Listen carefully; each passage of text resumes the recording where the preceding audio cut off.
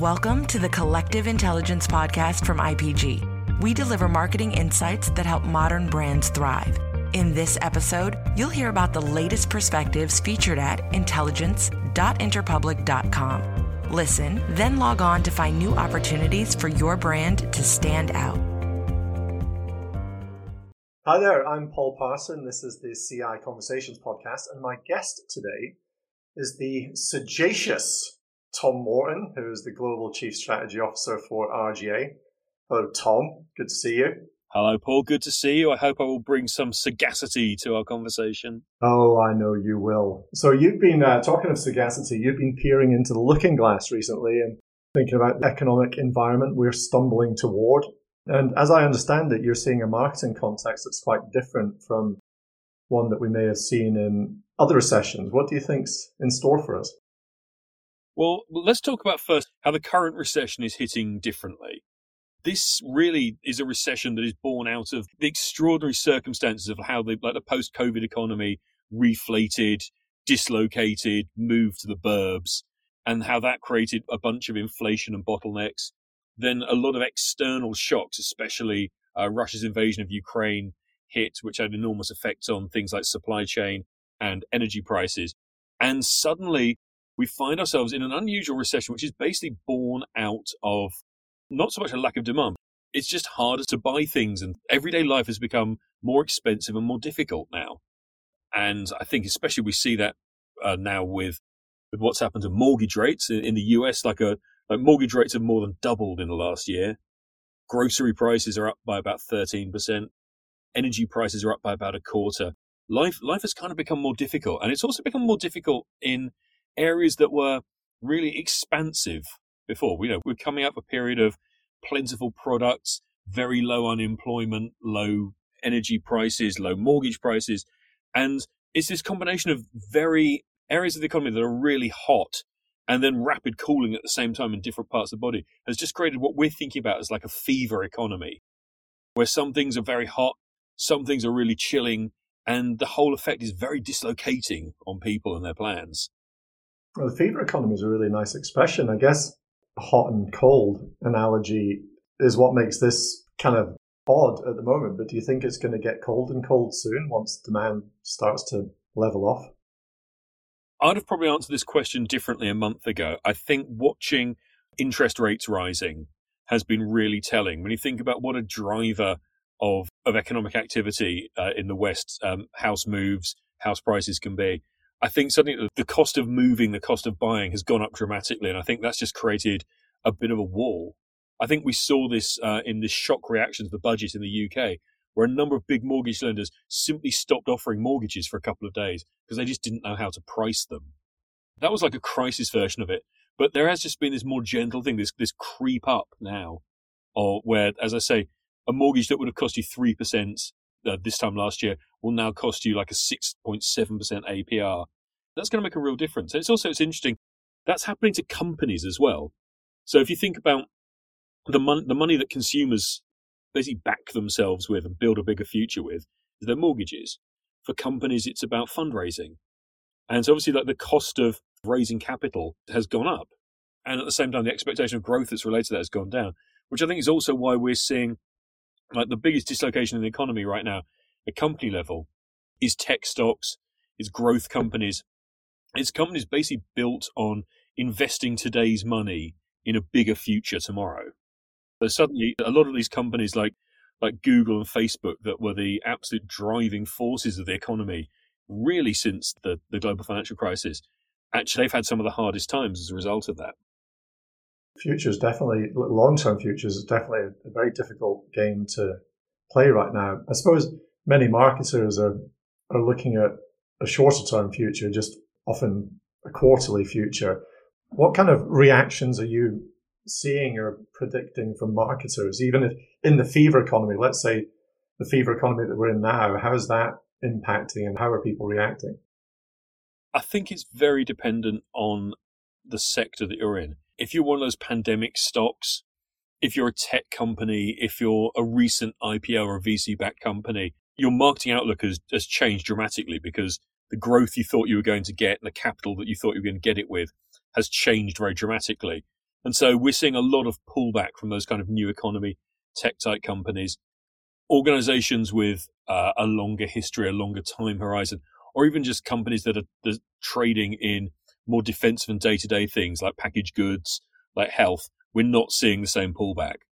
I mean, weirdly enough, probably the best predictor of your marketing activity in the next year is your stock price this year. Because that gives you a sense of confidence about what's to come? Yes, because a lot of these companies that really are dependent on rosy, fast growth scenarios are discovering they don't have those now and are pulling back, versus the companies that are slowly, steadily plodding on through the economic cycle are just less affected by that. How do you sort of counsel? Are you providing very different counsel to these very different types of companies, or are there any kind of guiding principles that you're using across the board? Well, I think the general guiding principles have been pretty well known now over multiple downturns. The classic principle that marketers are tired of hearing, but doesn't stop it from being true, is that the organizations that continue to invest in a downturn tend to win the next business cycle. And that's not just a rhetorical thing. All the evidence is companies that maintained or grew a share of voice tended to come out of the downturn with higher market shares. So that's a big piece of guidance that we can always give. Some of the guidance that I think is probably specific now to the current downturn, and the fact that this is probably the first sustained economic downturn of a digital-first world, has actually been around consideration. One of the big effects of that happens to marketers and to brands in this time, although let's say like overall economic activity might fall, the amount of choosing that happens actually goes up because people have less money in their pockets. They're trying to buy products that are more expensive or more scarce. There's a lot of shopping around that goes on. We've seen really big upticks in the number of people who are trying new brands. We also hear that I think it's 87% of all searches right now for a product contain multiple brands. And so while overall the demand might have fallen, overall choosing is actually going up. So there's this incredible kind of brand audition period that all brands are in. And so we're very much advising that that's a very strong case for why you continue to market. It's also a very strong case for why you amp up your search and amp up what you're doing at the consideration stage, because every purchase now is a high consideration purchase, and every brand is finding itself being auditioned by its customers. And if they're shopping around and they're looking at their alternatives, you really don't want to miss out on that opportunity. Yeah, I love that idea of a brand audition. Is there a way that brands need to rehearse for an audition that they wouldn't have done before? Fundamentally, you need to be there when this is happening. I think in terms of how you change your posture, there's a couple of things that are really worth looking at, I think, as a brand, especially like how you prepare for this recession. So one of the things we know, prices are going up. And so work out what are the quality cues you give? What are the reassurances you can give about your quality, what you can do for customers becomes really important. The other consideration, I think, in terms of how you show up, and I think this is almost like a bridge between like you as an advertiser and you as, say, a product company and a product innovator. One of the big things I think changes about how you approach the market. It's not that a recession doesn't mean that customers want less from you or they've dialed down their expectations. The truth is people are still going to go and have their lives and move forward, and they're still going to be looking for things like value for money, product quality, innovation, ease of use, all the good things that people want. They just have less resources to get them. So I think that one of the big principles is going to of how you show up when everyone's looking around is how you helping customers do more with less. I don't like using too many examples from past recessions because we're in a new situation. Maybe the two best marketing moves of the global financial crisis were Hyundai in the US and a British supermarket called Waitrose. And Hyundai famously created a guarantee, a pledge to people who wanted to buy a car but worried about losing their job. If you lost your job, they would cover 6 months of payments. And so that was a great piece of enabling a customer to do more with less.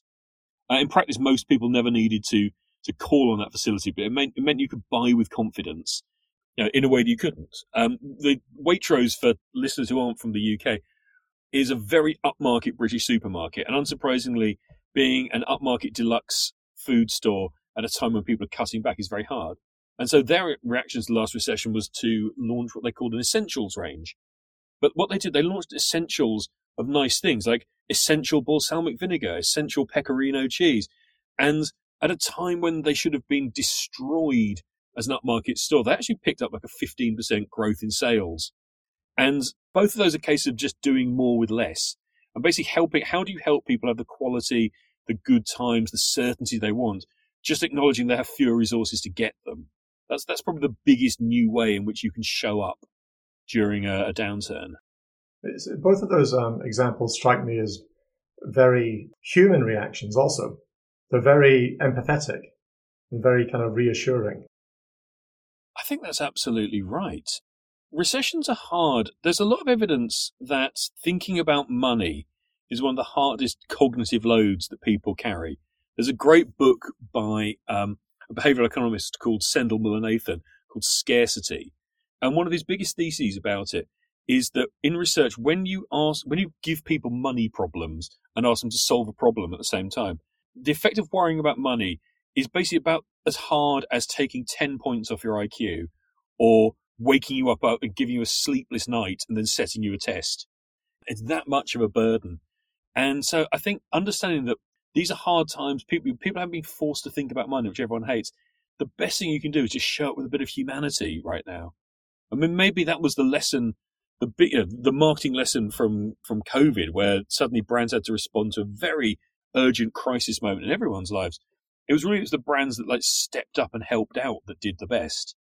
And I would hope that, we're only 2 years out of that. I'd hope that lesson is still there for marketers thinking about whether to be more or less human and more or less empathetic their customers go into a downturn. That's a great example of a neurological issue that all of us have, and how brands actually manage that or help with it. You've also got to think that the people, if worrying about money impacts us to that degree, then once again, it's going to impact disadvantaged communities more than everyone else. I wonder what brands can do about that. I think you're absolutely right. And a lot of the evidence that we've seen in surveys is that the people who are most worried about the cost of living are the people who have least now. And it's the double injustice of economic downturns. They hurt everyone, but they hurt people who have less more. And I think marketers, especially people who are trying to serve the median household, really have to think about that. In terms of how you help people in this difficult time, one of the things that we've actually discovered is that just as there's this big fall of confidence and consumer confidence is falling dramatically, customer satisfaction is falling very dramatically. And one of the big things we found is that really the thing that actually determines whether you're happy with your brand, whether you're going to stick around, whether you're going to show any kind of loyalty, is basically almost every attribute that drives that satisfaction is basically connected to confidence. So when you think about what do you do with people who are worried, who have less, who have a lot on their minds, one of the big things actually is to just design your entire customer experience around building people's confidence. And I don't mean in the kind of pep talk sense, but actually in the deep sense of how do you help people master products? How do you help people get quick wins so they know they've bought the right thing? How do you help people understand they're putting their money into the right thing? How do you help them do incredibly easy comparisons so they can understand what product is right for them? Because I think, as you say, the cognitive load is going to be on people, on everyday people as they're worrying about money. And I think we're just going to have to design all of our customer experiences now to instill that degree of confidence and just be easier to buy and easier to own, really. That seems like a very easy suggestion for marketers to take on board.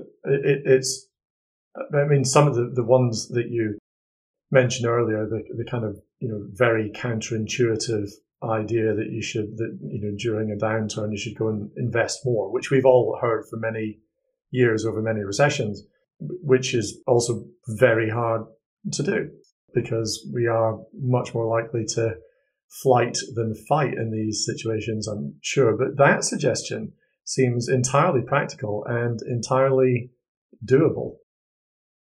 I think so. And I think another reason why it's more doable now, as I say, this is the first economic downturn we've had in a digital-first marketing world. So compared to the great financial crisis of 2008, 2009, e-commerce is about 4 times bigger than it was then. Digital's share of advertising is about 4 times bigger. So like your ability to like change your interface, change your customer experience, create interactions that help with that kind of confidence, it's much easier to do that now than it was in the more analog time of the great financial crisis. And a lot of these things shouldn't necessarily cost more, because a lot of these are about just simplifications. There's a lot of design, or let's say customer experience targets like surprise and delight or ease of use. And the truth is, designing for like ease of mastery, designing for confidence, actually is no more expensive than any other approach. But it's what the stressed minds of today really need. It just once again requires a bit more humanity and a bit more empathy, doesn't it? Yeah, I think so. And I think there's another cause for this, which is dealing with a hard financial time is hard in a head office. It's hard in a boardroom, but it doesn't mean that as an executive, you should take that kind of angst and agita and finance director in your ear. You shouldn't take that and go and project it onto your consumers. As I say, they're still looking for product quality, ease of use, good times, reliability. They're still trying to live their lives and make good choices and live their best lives.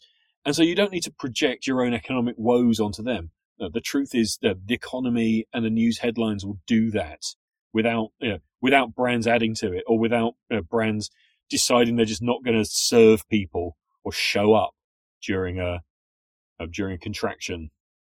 Well, that's a really interesting distinction. You sound pretty confident that if brands can do that, if they can separate out the internal conversation about a financial picture from the external reality of their customers, that actually you sound reasonably confident that they can market themselves out of a difficult situation. Well, I don't want to promise an easy path. We're very clearly looking at an economic downturn. That's going to be hard. There's no easy path through. But I think if you can just stop that fight or flight reaction that you were speaking about a few minutes ago, and think about how do you show up right, how do you continue to serve people, then that's the right approach. Just because, let's say, sales are falling, budgets are falling, it doesn't mean that you as a business disappear, or that the lives and needs of your customers disappear. I was talking yesterday with a client of ours, and she's the CMO of a fintech company. And as you can imagine, being in a fintech company right now is not a lot of fun. But she says one of the really big things they get back from their customers, they get what they call I wish statements a lot, where their customers are telling them all the time, here's what I wish I could do with this product. Here's what I wish I could get from you. And she's like, listening to the fact that those are still coming, even in tighter economic times, gives you a clue that people still have needs. They still want to be served. And I think just having the humility and the good sense to listen to that I wish voice and innovating around that, I think is still really important. Having the humility to approach business with a view to continuing to serve also seems to be something that would stand people in good stead just in general. Completely. And I think actually it comes back, as I was saying, to the lessons from COVID.